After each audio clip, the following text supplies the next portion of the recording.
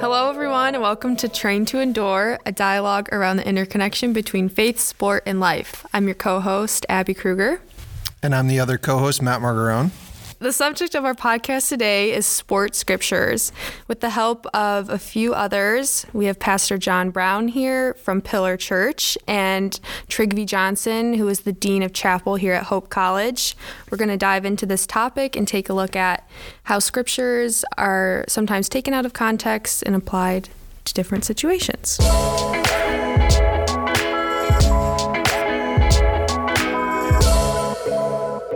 Yeah, I'm so excited for today to join in and talk more about how scriptures relate to athletics. A lot of times we take these scriptures from the Bible, common scriptures, that we use them as catchphrases. We write them on our lockers or we put them on our shoes. We read them before games and use them as a rallying cry to pump us up or to help us through tough times. But do they really mean what we think they mean?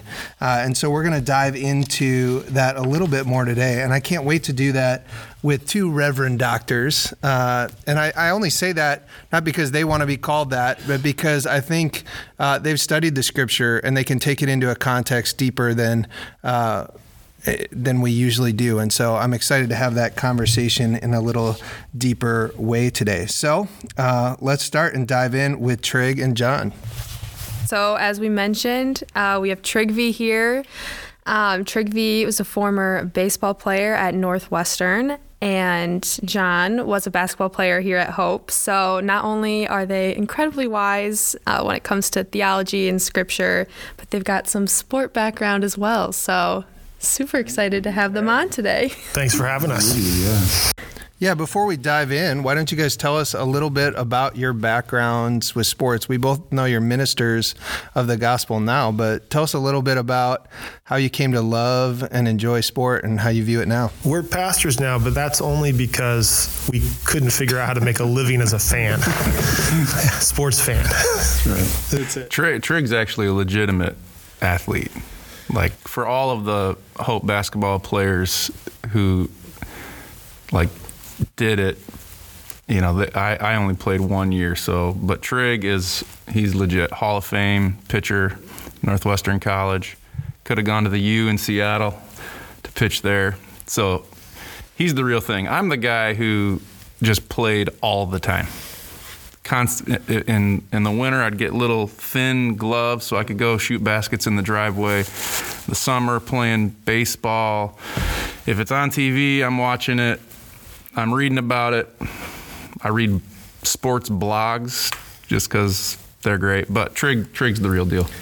Well, thanks, John. I don't know. Athletics was a huge part of my life, like it is for most people growing up. It was what my father cared about a lot. A game was always on. Seasons were fluid, fall to winter to spring to summer, and the sports kind of melted into each season. And, you know, in the midst of that, you learn to play and you learn to compete and you fall in love with the game and you learn how to be on a team and you learn how to win and lose and set goals and all of that.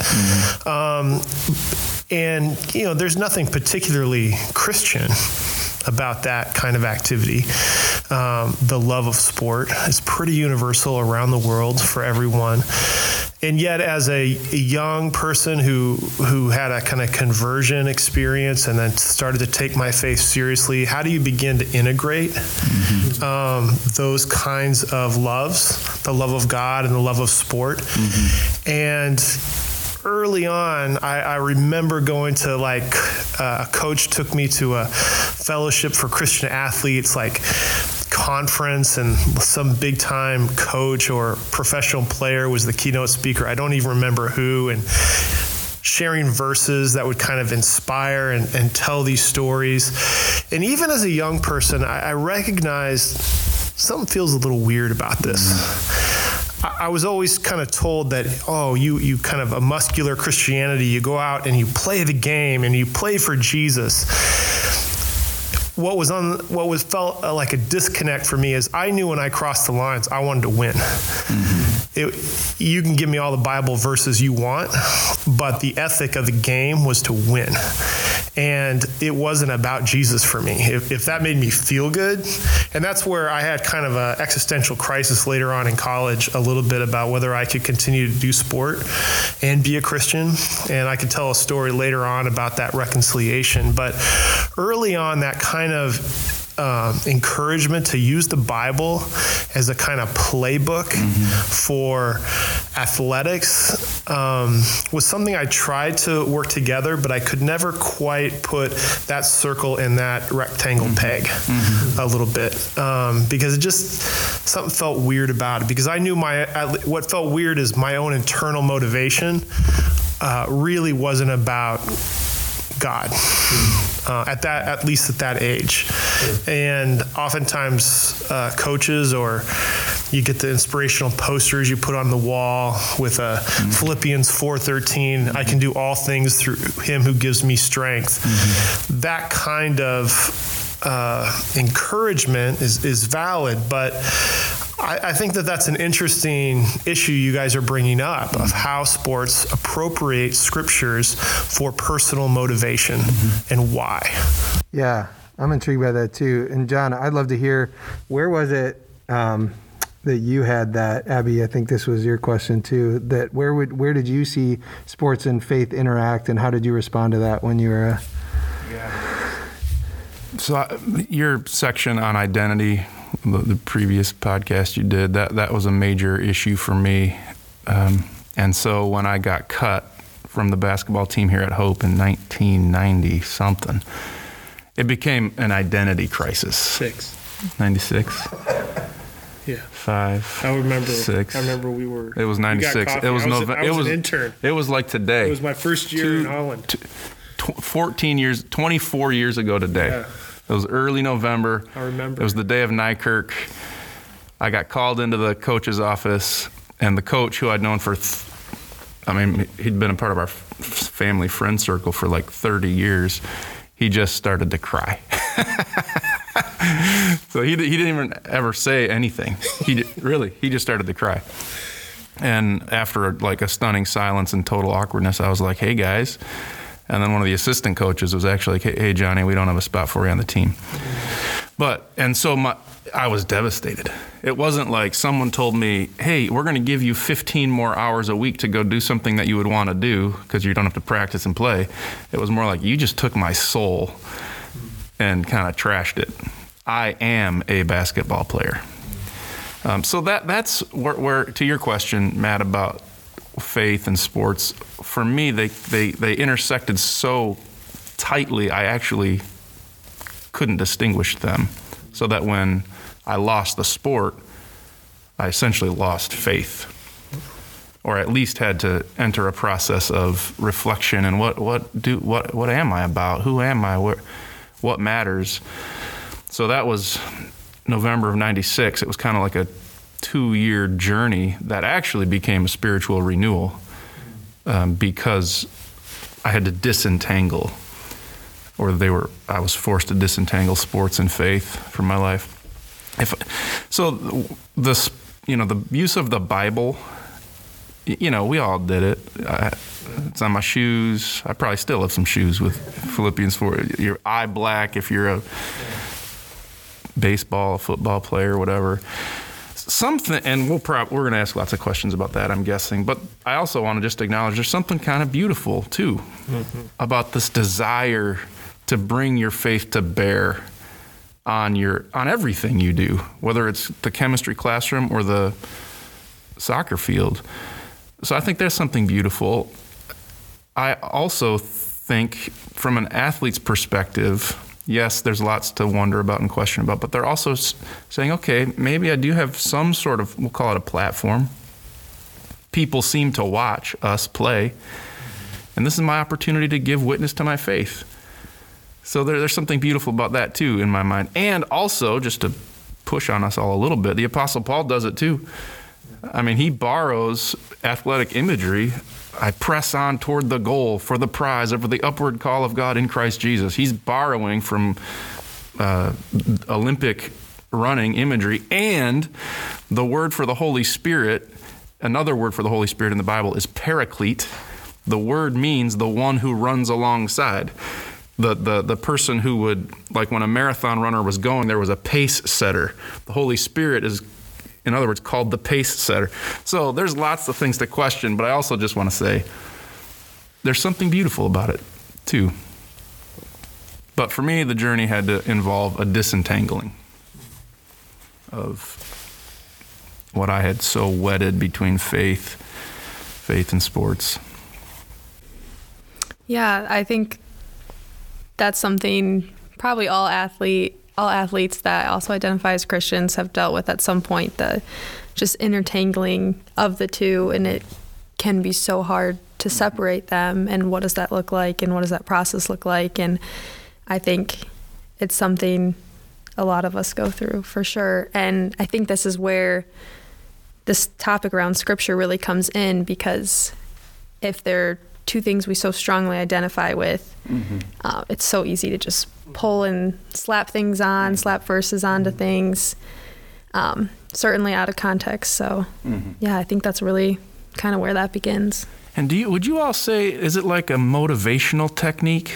Like, I'm going to take Philippians 4:13 or whatever other Bible verse so that I can pump up, or is there a different motivation? I'm going to claim God on my side, so we're going to win because God is on my side. Or like the pitcher for the Dodgers, Clayton Kershaw. He's a good guy. He's actually a Christian. There's got to be to our listeners out there, there's a long story behind that statement. Yeah, there's got to be a number of different motivations. You mentioned glorifying God in all that we do. I think that's can come from a somewhat of a pure place, right? And so viewing sports as an act of worship, right? And all that we do, we're glorifying God in the way that we live, and the way we do things excellently. That comes in the field, that comes in the classroom, that comes with our family, that comes with just a call to live, and claiming God as the person and the source of that is can be pure and good. It also can be misplaced as well. Two could be, that God is on my side. Does God care who wins? We've talked a little bit about that in podcasts before. The other is this I got to get pumped up for the game, right? I got to get ready. I got to get myself into this. And so I'm going to claim I'm not going to be afraid. Joshua 1:9, do not be afraid. Let's run through a wall together because God gives us strength. And is that really what God was talking about in there? So it is not what God was talking about. Yeah. But I think I wanted to, let's jump in. So let's start with the Bible, okay? So what is the Bible? That's a question for us to start. We could spend a long time there. So what is the Bible in and of to start? And then how does it relate to how we live our lives as athletes or fans of sport? So let's start with that bigger question. Just really a small thing like the definition of the Bible. I would define the Bible, or attempt to. I don't think there is one definition, so I want to be clear about that. But the way I engage with it is the Bible is a record of God's revelation, God's self-revealing presence and acts in the world through Israel and his promises to bring goodness and flourishing to the entire world. And so the Bible is not a rule book. The Bible is not a moralistic code, though there are morals and though there are rules. But fundamentally, the Bible is a story about God. And it's 66 different books written over 2 millennia. And it is a record of failures and murderers and adulterers and idolaters and losers, all whom God engages and brings his self to bring, using these people to bring witness of his love and grace into the world. It's, to put it simply, it's God revealing God's heart. Yeah, what John said. And it shows up in a book. We call it the Bible, which is divided into basically two big sections called the Old Testament and the New Testament. Each of them have books. There's 66 books in all, and they have verses. But to Trig's point, it's the story of God revealing God's heart, which translates in the flourishing of the whole world. And if you think of it, now this gets a little bit to the second question, right. Like what does it have to do with our lives?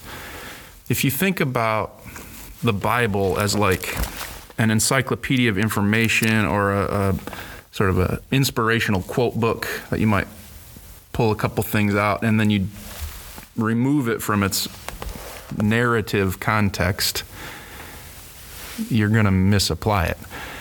And you will then actually be able to do pretty much anything you want with it. As Trig is talking about already, all of these different sort of characters. Which character do I want to emulate? Jezebel, she's in the Bible. Nebuchadnezzar, Saul before, but if you see it in the overarching narrative format, you can say, yeah, there are some bad characters in the Bible and there's some bad moments, but the overall story is God redeeming, God making new, God making right, even in the midst of some pretty sad circumstances. And if you just stopped reading at that point, or you just pulled that part out as your inspirational quote, you're really going to misunderstand the whole trajectory. And so one of the important things when reading the Bible, or to pay attention to, or to ask yourself, what's the context in which I'm reading? So Isaiah, this prophet, is a very different context than, say, Paul. They're separated by hundreds and hundreds of years and kind of different cultural settings. And so how do you get kind of down into the text? And yet, you don't have to be a biblical scholar to open up the Bible and simply read it. Right. All Scripture is useful for correction and for training in righteousness. All Scripture is available for us. So you don't have to be a specialist to understand and read it. It's one of the beautiful parts about the Bible. But we do need to be aware that our culture forms us to read in a certain kind of way. And we have to be a little discerning, or at least self-critical about some of what we bring, what we're looking for, so that we don't fall into an eisegesis, kind of isolated interpretation. So one of the things that I think about when it comes to athletics, culture, and the Bible is the struggle that I mentioned, and John appropriately said, there's some really beautiful things about using the Bible, honoring God, witnessing to God, at a certain point in your faith saying, hey, no, I'm gonna kind of put a stake in the ground, say, I'm publicly a Christian. I'm not ashamed of this. I think that's really important. I also think that one of the dangers we have to be aware of is our culture emphasizes the individual. Mm-hmm. And we tend to interpret the Bible individualistically. Mm-hmm. So the American credo is life, liberty, and the pursuit of happiness. It's a credo for the individual. Our culture is one of meritocracy. It's about trying to be the best. It's a deeply American ideal.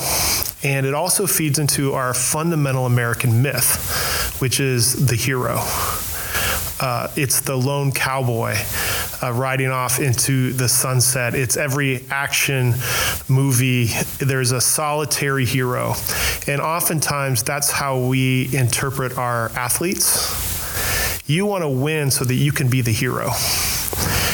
What I get nervous sometimes when Philippians 4:13 shows up on the sneakers or the eye black, as beautiful as that is, my question sometimes, I'd just love to sit down, is are you looking to use sport as a vehicle for you to be the hero, the lone isolated person, because at that point we're misreading the Bible. The Bible is not about a hero. It's not about us. It's about God. But I also think there's this great quote, one of my favorite quotes from a book called Improvisation by Sam Wells, where he talks about the difference between heroes and saints. He said of the 64 times that the word saint is used in the New Testament, every one is in the plural. Saints assume, demand, require community, a special kind of community, the community of saints. Heroes have learned to depend on themselves. Saints have learned to depend on God and on the community of faith. The church is God's new language, and it speaks not of a country fit for heroes, but of a commonwealth of saints. So the point is that when we read the Bible as athletes, let's not fall into the temptation, or at least be self-aware that our own motivations of using the Bible might actually be encouraging us to run a vision that's counter than the Bible. The Bible's vision for us is not to be individualistic, heroic people. I think of that scripture where Jesus says that the greatest of these is the least of these. In our culture, the greatest there can only be one. It's like Highlander, right? You have the championship game. It's the Super Bowl. It's the World Series. There can only be one. Jesus says, hey, whoever's the least of these is the greatest. And we can all work at taking the least. It totally destroys a good competition, that Jesus ethic, which is one of the kind of existential crises I had as a competitor. But the goal of reading the Bible is not to pump ourselves up so that we can win. The goal of reading the Bible is for us to read the heart of God so that we can love. I love that. Yeah. I love that. And I love just the two. We gave you some doozies of questions there to start, right? What is the Bible and how does it relate to athletes? Number one is, the Bible is God revealing God's heart. And so this kind of revelation, and that can be both for the theologian and the novice, that they can come in first time opening it and God can reveal himself to people through that. And so maybe you are a first time athlete who opens up the Bible or sees that scripture and it is something, and it's a piece of God's heart. That scripture is still God's heart. And I think all of us are like this, over time, God reveals more and more of himself and we can comprehend it even deeper.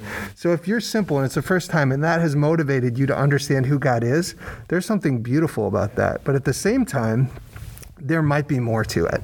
And what I've found is that the depth that comes the more you read reveals even more about who God is, and it's even more beautiful. That's kind of the way God has, and that's really, really cool. And it's not unlike being an athlete. Sure. Like when you start out and you're trying to learn a game. I've got a 8-year-old and an 11-year-old, and I was doing travel baseball with my son this summer. We're not now. This is a different podcast. But to teach the basics, to teach the game, and as you progress and you move through, you get better. You get better skills. Your body gets stronger. It's similar with faith, that when you start reading the Bible, you're learning how to use it, and if you stick with it, you're gonna grow in competency and skill and ability. But that doesn't negate when you start. Right. I like to use the image of a tree. Lord, make us like trees planted by streams of water. But when you're a young tree and the storm comes, you get kind of pushed around a lot. But no one gets angry at the tree for being young.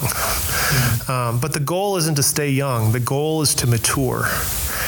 I think sometimes that to go back to the heroic thing, is that I see sometimes people applauding Christian athletes who they've won the big game. They have that platform. And therefore it immediately maps on that they're wise about faith. And I sometimes question that. In our culture, celebrity equals authority. And that's not true with the faith in the Bible. And I just think sometimes we have to be careful about kind of particularly Christian celebrity.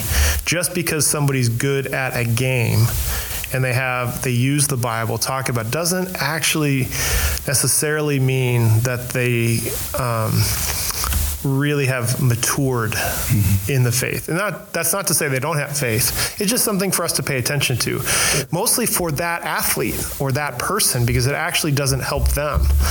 And ours is a culture that wants, again, heroes. And the athlete who has been told over and over and over, you are our hero. And you get that very subtly. No one's actually going to say, you're my hero.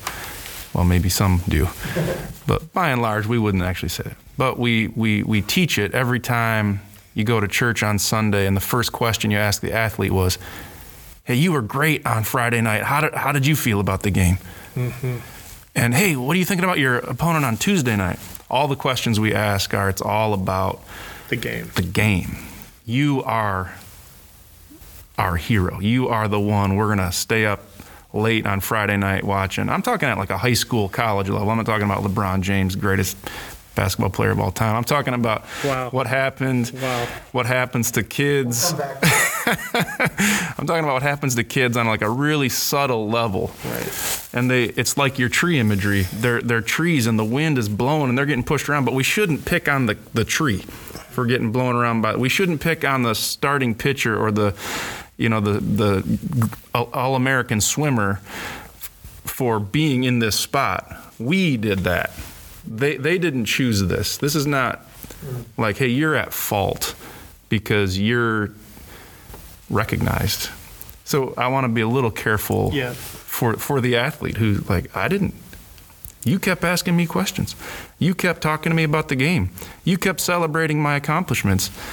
I got to go to college to play. I got into school because I can play. I remember when I was in high school, going to church, and it was a town a little bit like Holland, where high school athletics has a vicarious relationship with the town spirit. If the high school basketball, football, baseball team does well, the town does well, right? People find themselves not only rooting for the individual players, they root for their town, which I love. I think that's beautiful. But I remember going to church, and this was the time in my life where I was trying to take my faith seriously, and I didn't know how to do that. And I would go to church, and more often than not, people would ask me about Friday's game.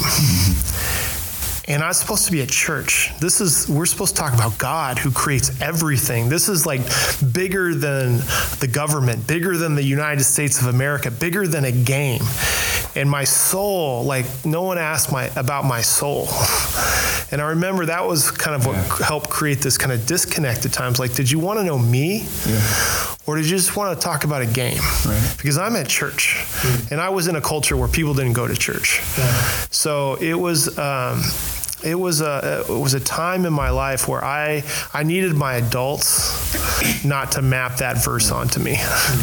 I needed the adults to be mature witnesses that brought me into a deeper world that could help me internalize that verse so that I could become a bigger, more mature tree. Mm-hmm. I'm not picking on anyone. It was genuinely interested, but I've thought about that with my own kids and with Hope College athletes, that I want to talk to them about them, not they're significant because you did well in a game or you got cut or that your identity isn't defined by that. And yet I want to celebrate somebody being really good at a game. And that's their art. That's their craft. It's beautiful. And I love sport for that. It's interesting. You were talking about heroes and saints earlier and the difference of what we, both culture and what we individually kind of idealize or try and move in a trajectory towards. Abby, I wonder what you think about that idea of how we place heroes as like our athletic kind of goal. How do you feel about that, and does that tie into our faith in any way?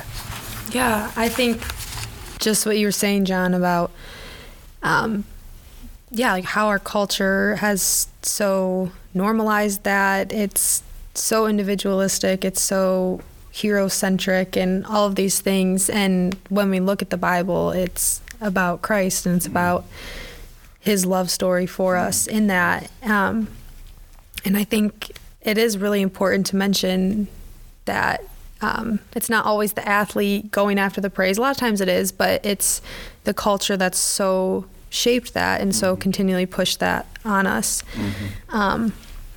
Yeah, and I also just like that one of you mentioned how our faith, it is a journey and it's one that we continually mature in, but at any point in that, Scripture is for all of us. You don't have to have your degree. You can be at any point in your faith, and Scripture is for you. It's God's story for you. It's His word for you.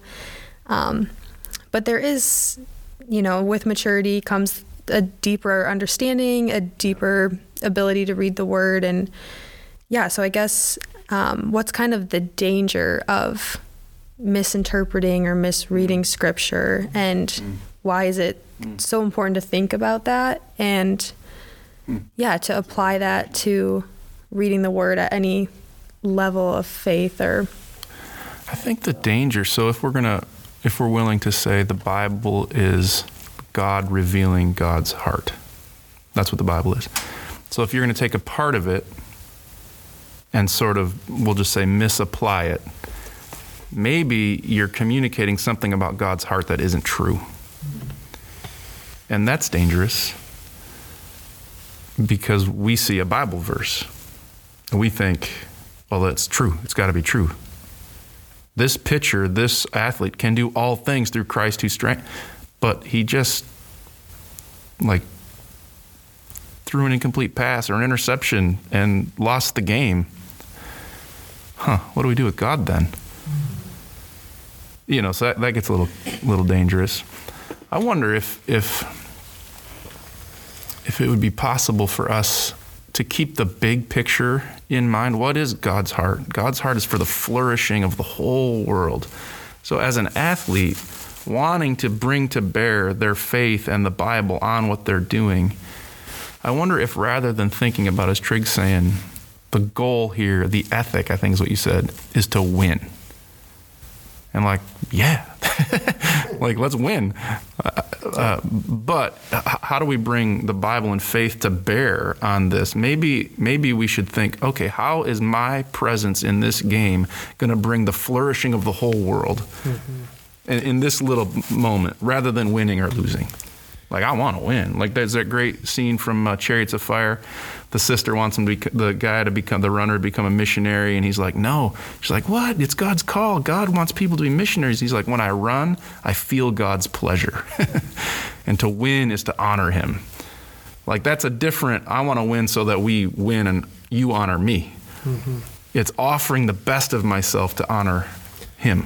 I agree. I think one of the dangers is the similar danger we have with politics in the Bible, or is it can buy into a kind of exceptionalism, right? That if we use the Bible, so it goes to the heart of what's your heart of motivation. I'm going to use the Bible, I'm going to use God to help me be exceptional.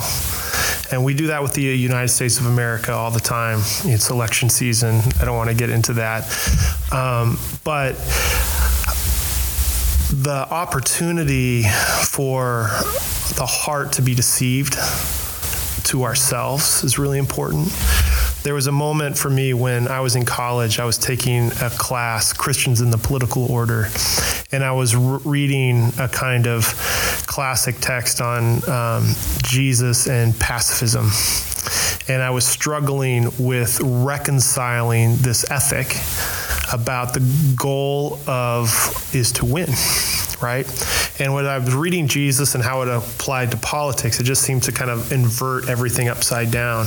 And I was having a hard time because the leap was right to my kind of athletic vision, is that could I, with integrity as a Christian, step across the lines knowing that my whole purpose here is actually to win. And I can use the Bible verse, and I have the background to get props in the community that I lived in as a good Christian witness. But I knew in my heart, that's not why I was playing. I love to play. I just love to play. And I love to win. And it didn't seem like Jesus cared much about that part of me. I think He cared that I love to play. I don't think He cared much about my winning. In the moment, it was a conversion moment for me, where I sat, I was going to a fall baseball practice during fall ball, and it was in Iowa, and it was this kind of evening, the sun's going down, it was this classic fall day, the air is crisp, like biting into a fresh Honeycrisp apple, and I'm putting my cleats on in the dugout, and I'm struggling whether I should quit this game I love, because I don't know if I can actually reconcile in my heart my love for the game and winning with Jesus. And as I'm putting my cleats on, I look up and I see my teammates practicing some double plays. And it's precise, the timing, the catch, and it was the simplest word I could use. It was beautiful to me. It was just beautiful. The rhythm, the cadence, the pop, and I'm watching my friends play catch. And all of a sudden, it struck me that I could play for other reasons than just winning. What if I played for the beauty of a moment, which would require me to bring my very best and somebody to bring their very best to the table? So I was a pitcher, and the art of trying to put a baseball just a half an inch off the black in a particular moment, to be able to control your body, and it's an art. It requires a kind of physical and emotional and intellectual intelligence to combine all of that into a pure moment. But it only is a pure moment if the hitter is out bringing his best. And all of a sudden, it struck me that I didn't have to play for a win-loss sum. I could play for other reasons. I could play for beauty. And that converted me to enter into sport and to look at it a whole new way than what the script had been handed to me. And all of a sudden, the Bible verses became important, but not because of my motivation. That's really what I'm getting at. What drove me. And I think that it can be sport. That happens in the academy. What motivates you? That happens in politics. That happens in whatever arena God's calling you into. So it's not just sport. That winning, it permeates our culture. And what we have to do is the Bible offers us a new script to live into. Yeah, and there's so much there. There's the power of the moment. There's relationships. There's the beauty, playing for the beauty. There's playing for relationships, the power of team. All of that ties in there. And just to shift gears and jump into a little bit of like the scriptural piece now, I wonder, as you talk about winning and losing, the idea of the Old Testament versus the New Testament. Old Testament is kind of pre-Jesus entering in this incarnational moment and living among the people, dying, coming back to life, and then bringing, people were waiting for, in some ways, a warrior king who was going to rule over, but Jesus came as a humble baby, which is kind of an interesting thing. But if you look at the Old Testament, it is full of battles. And it's full of God's people versus not God's people. And which side was God on? How does that play into how we interpret the scriptures from the Old Testament? Maybe it's a Joshua before he goes into battle. Maybe it's David and reading some of the scriptures before he leads people or he's going in to fight something. How do you tie those scriptures in with current day sports? And do those relate? I mean, again, if you're willing to say the Bible is this sort of long unfolding story of God working out his purposes in the world, in the real lives of people. And there were battles, and there are verses from Joshua. Have I not commanded you, be strong and courageous, do not be afraid, do not be discouraged, for the Lord your God will be with you wherever you go. It's like a battle cry. And in fact, that's how it played out. Like, that happened and they won. And if you want to take that section out and tattoo it on your bicep, you're taking a moment in the whole story, which does not give you the full picture of the whole story. yeah, there were battles and people died. There were terrible things that happened in the Old Testament. Terrible. Like, kind of don't want to read them to your kids. Terrible. And preacher, I don't really want to preach those terrible. But they're moments in this much larger story of God redeeming all things, and the ultimate expression of God's redemptive purposes for the world is Jesus. So it's not a forget the Old Testament and now we have the New Testament, let's just live in the New Testament. It's like God's heart is constantly trying to redeem, constantly trying to bring the flourishing of the world, and finally he sends his son. All of the Old Testament is pointing towards Jesus, waiting for Jesus. It's called messianic anticipation. And finally he comes, and finally God's heart is on full display in a person. And yet when he comes, the people are excited because, they're getting their Messiah. We're going to win. Savior came, right? So it's the Savior. So we're going to put Israel to rights. We're going to take over again. We're going to kick the Romans out. We're going to establish our supremacy once again. That's what the Messiah came to win. Some would say Judas actually was trying to incite him to rise up. Wow. By selling him out. He sold him out so that he'd have to act. And when God's heart is revealed in Jesus, what happens? The cross. The ultimate symbol of losing, one you could argue. The ultimate vision of somebody who just got defeated. And yet God's heart reveals that is the means by which God saves the world. That one particular moment in time becomes, for all people at all times and in all places, God's heart, God's body crushed in order to bring salvation for all. And there's a whole conversation around that, but to me, that's what persuades me about the beauty of the Christian faith, is that this is God. This is not just a moral philosopher who's trying to give us better principles to live by so we can pull ourselves up by our bootstraps and be a better Trig and John. This is somebody who God's heart gives his very own life so that we can have life. And that's a very particular claim of Christianity that no other world religion has ever answered for. We don't have an answer to the problem of evil, but we do have a picture of a God who engages evil in such a way that subverts it and uses it for good. And that's one of the things where sometimes the hardest moments in our lives as an athlete can be the best renewing moments of our spiritual lives.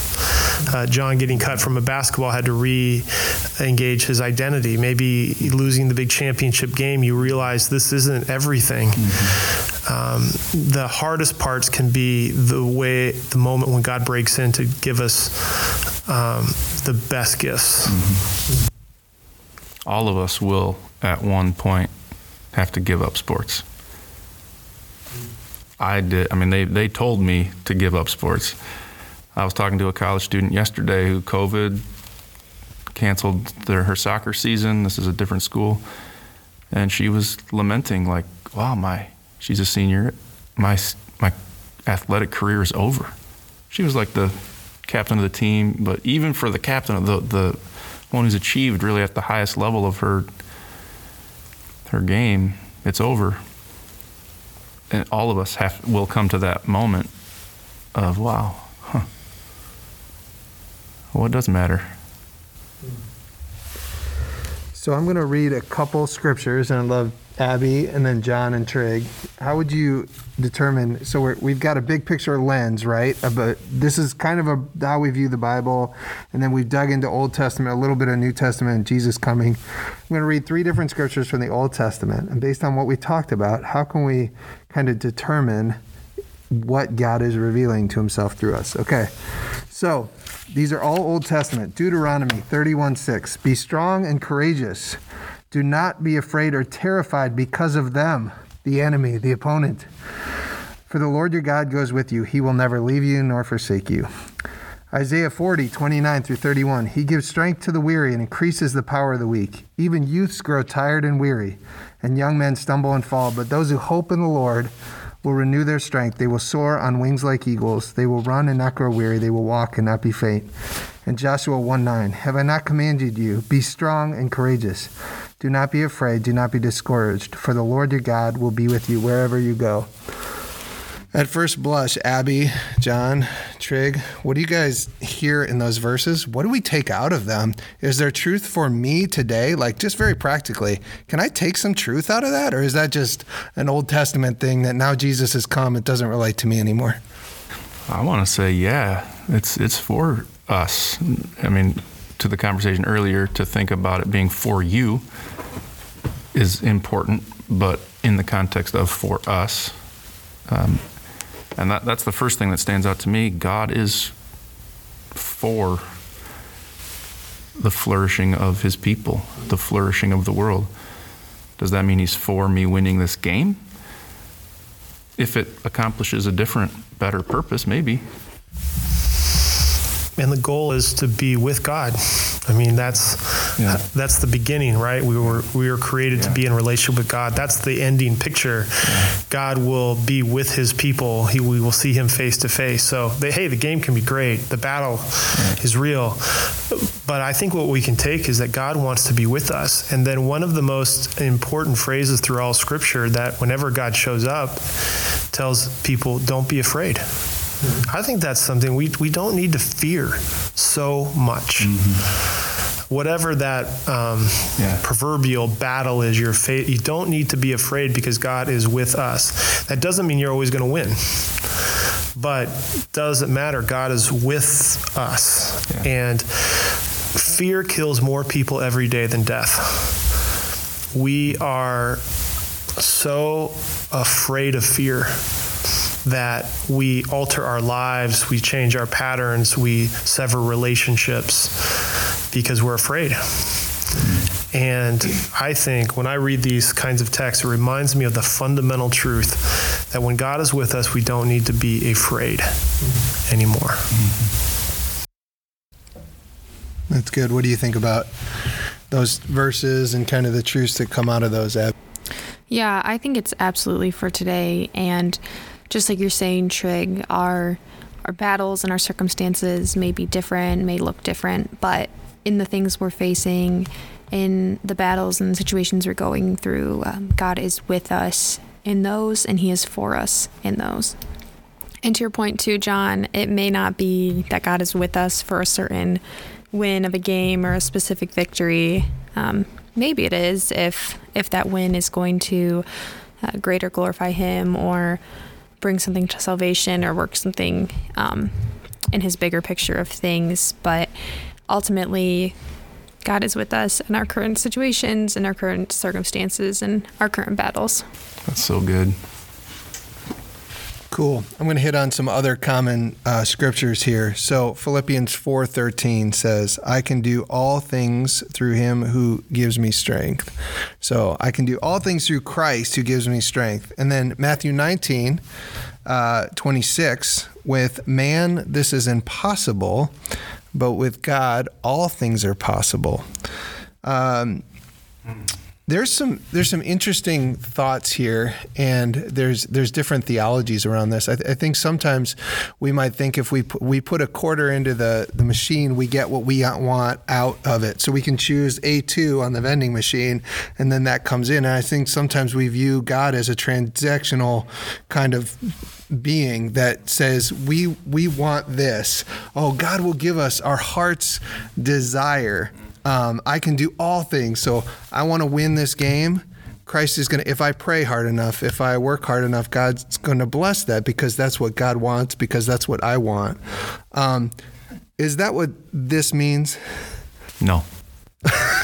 I set up the question. It would be hard to argue with that, but that might be T-ball. You set that ball right up on the tee. You used the phrase, God will give us our heart's desires. I wonder if God is more about giving our heart desire. So God will form in you the desire not just give you what your heart desires. Does that make any sense? We often look at God. I think one of the temptations to think about our life with God as a contract. If I do this, then God will give me that.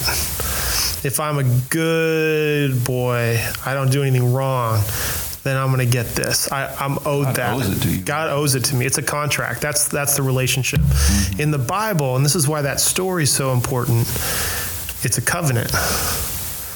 God makes a covenant promise to Israel, and through Christ, we are grafted into that promise that even if we don't hold up our end of the bargain, God's not going to abandon us.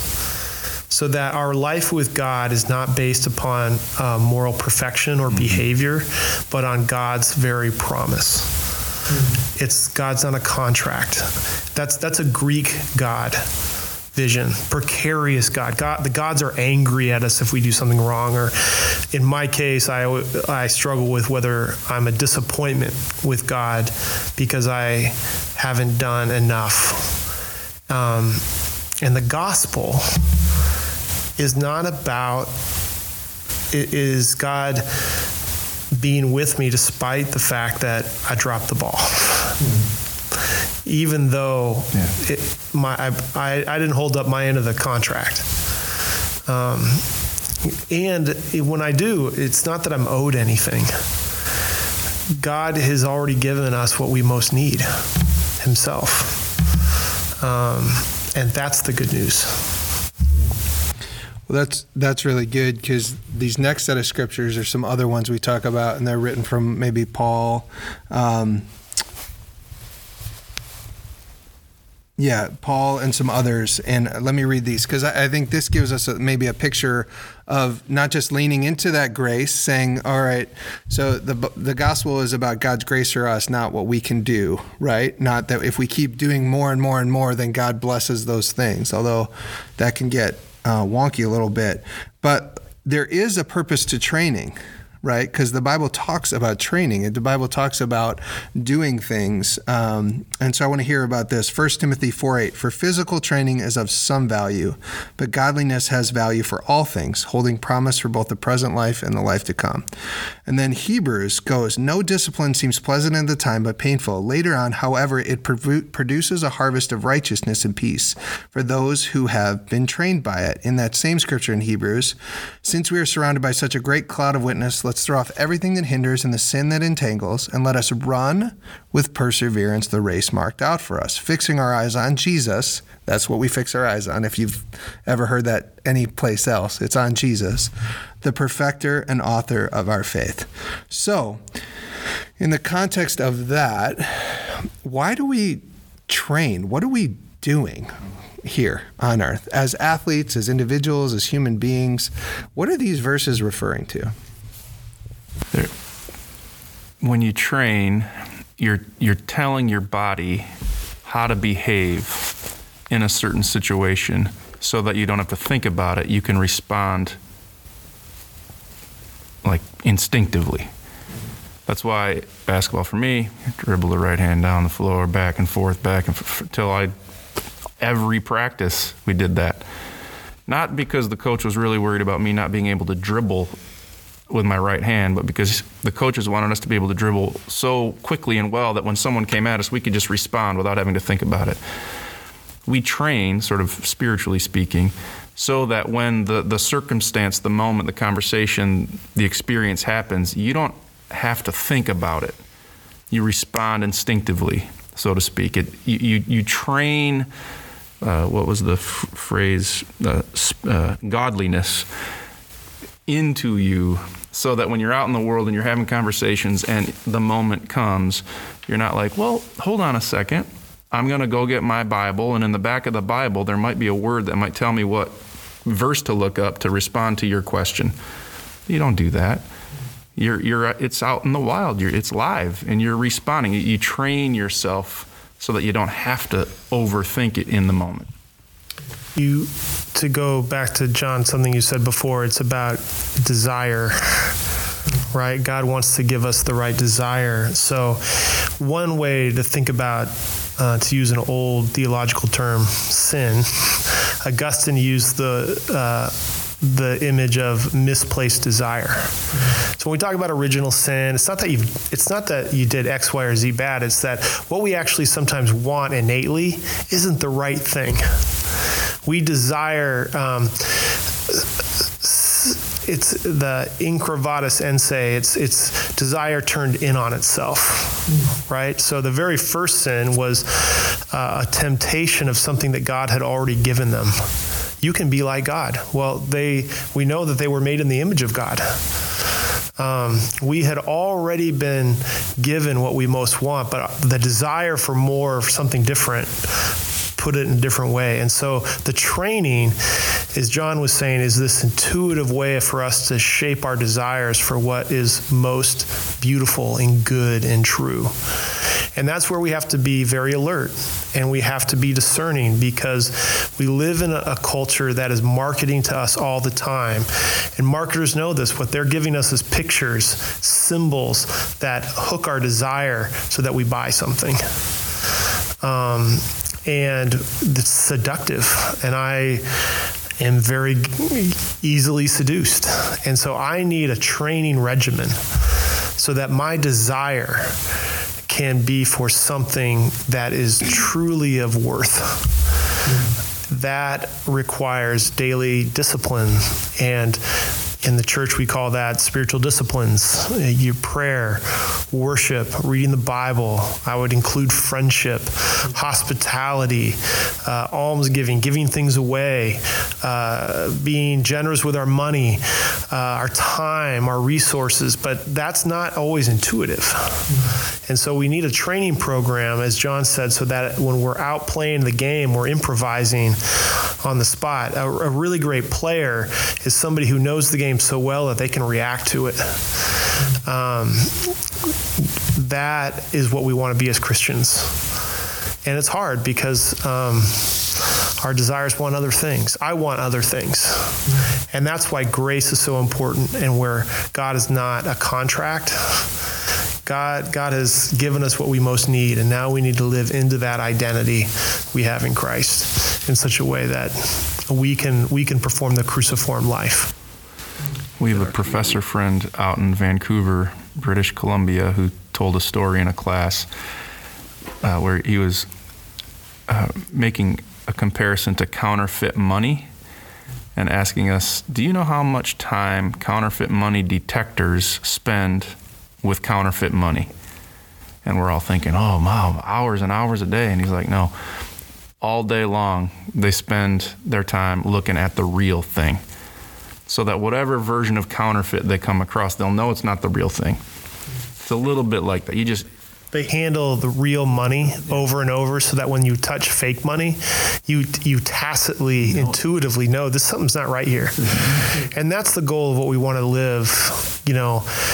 That's what John's trying to do at Pillar. What we're trying to do at Hope is to be able to offer real currency, so that we're holding the real thing.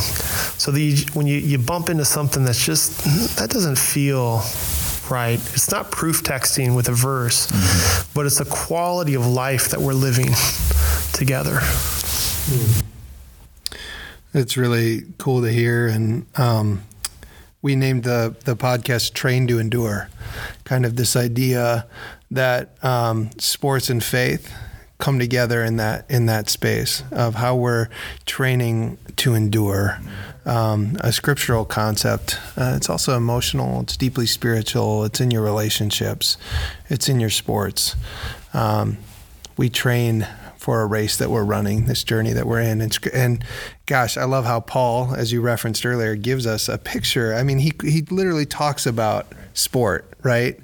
But sport isn't his one thing. Abby, I wonder what you think about what they just shared about training. That's just such a cool kind of idea. Yeah, I think, anything we do, faith, life, kind of when you're thrown into like the heat of the moment in the game, or when you're going through a really hard season in life, it's everything you've put in on the back end. It's all the time you spent in the Word or in prayer or anything like that that's preparing you for that moment. And I think it's in the challenge Like, it's in the challenge of a game. It's in the hard season of life that, that becomes real. And that's, I think where like real and deep and true transformation happens. But to get to that place, it takes everything you've trained for on the back end. And yeah, whether that's in the weight room or on the field or in regards to faith, it takes that training to endure in those hard moments and through the challenge.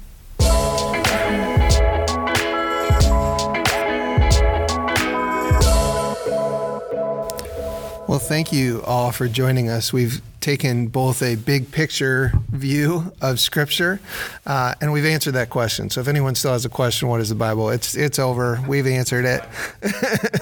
But we've taken big picture view, but we also dove kind of into some scriptures as well. And so I think the greatest thing that I've learned today, and I'd love to hear from you or what I'm thinking about, is just that, like, no matter where you're at, Scripture does have something for you. And it's okay to take Scripture and to view it through the lens that you're in and understand that. But as you read it more and more, as you dig in, it will reveal a deeper truth about who God is and what He cares about, the more you're invested in it. So if you have it on your shirt, or if you have it on it, you might not understand the whole picture of what it is, but it can grow as time goes on. The bush that burns is never consumed. Yeah, simultaneously is and has a word for you right now, right here, and wants to critique that moment at the same time. Hey, thanks for having us. Yeah, this is great. Thank you.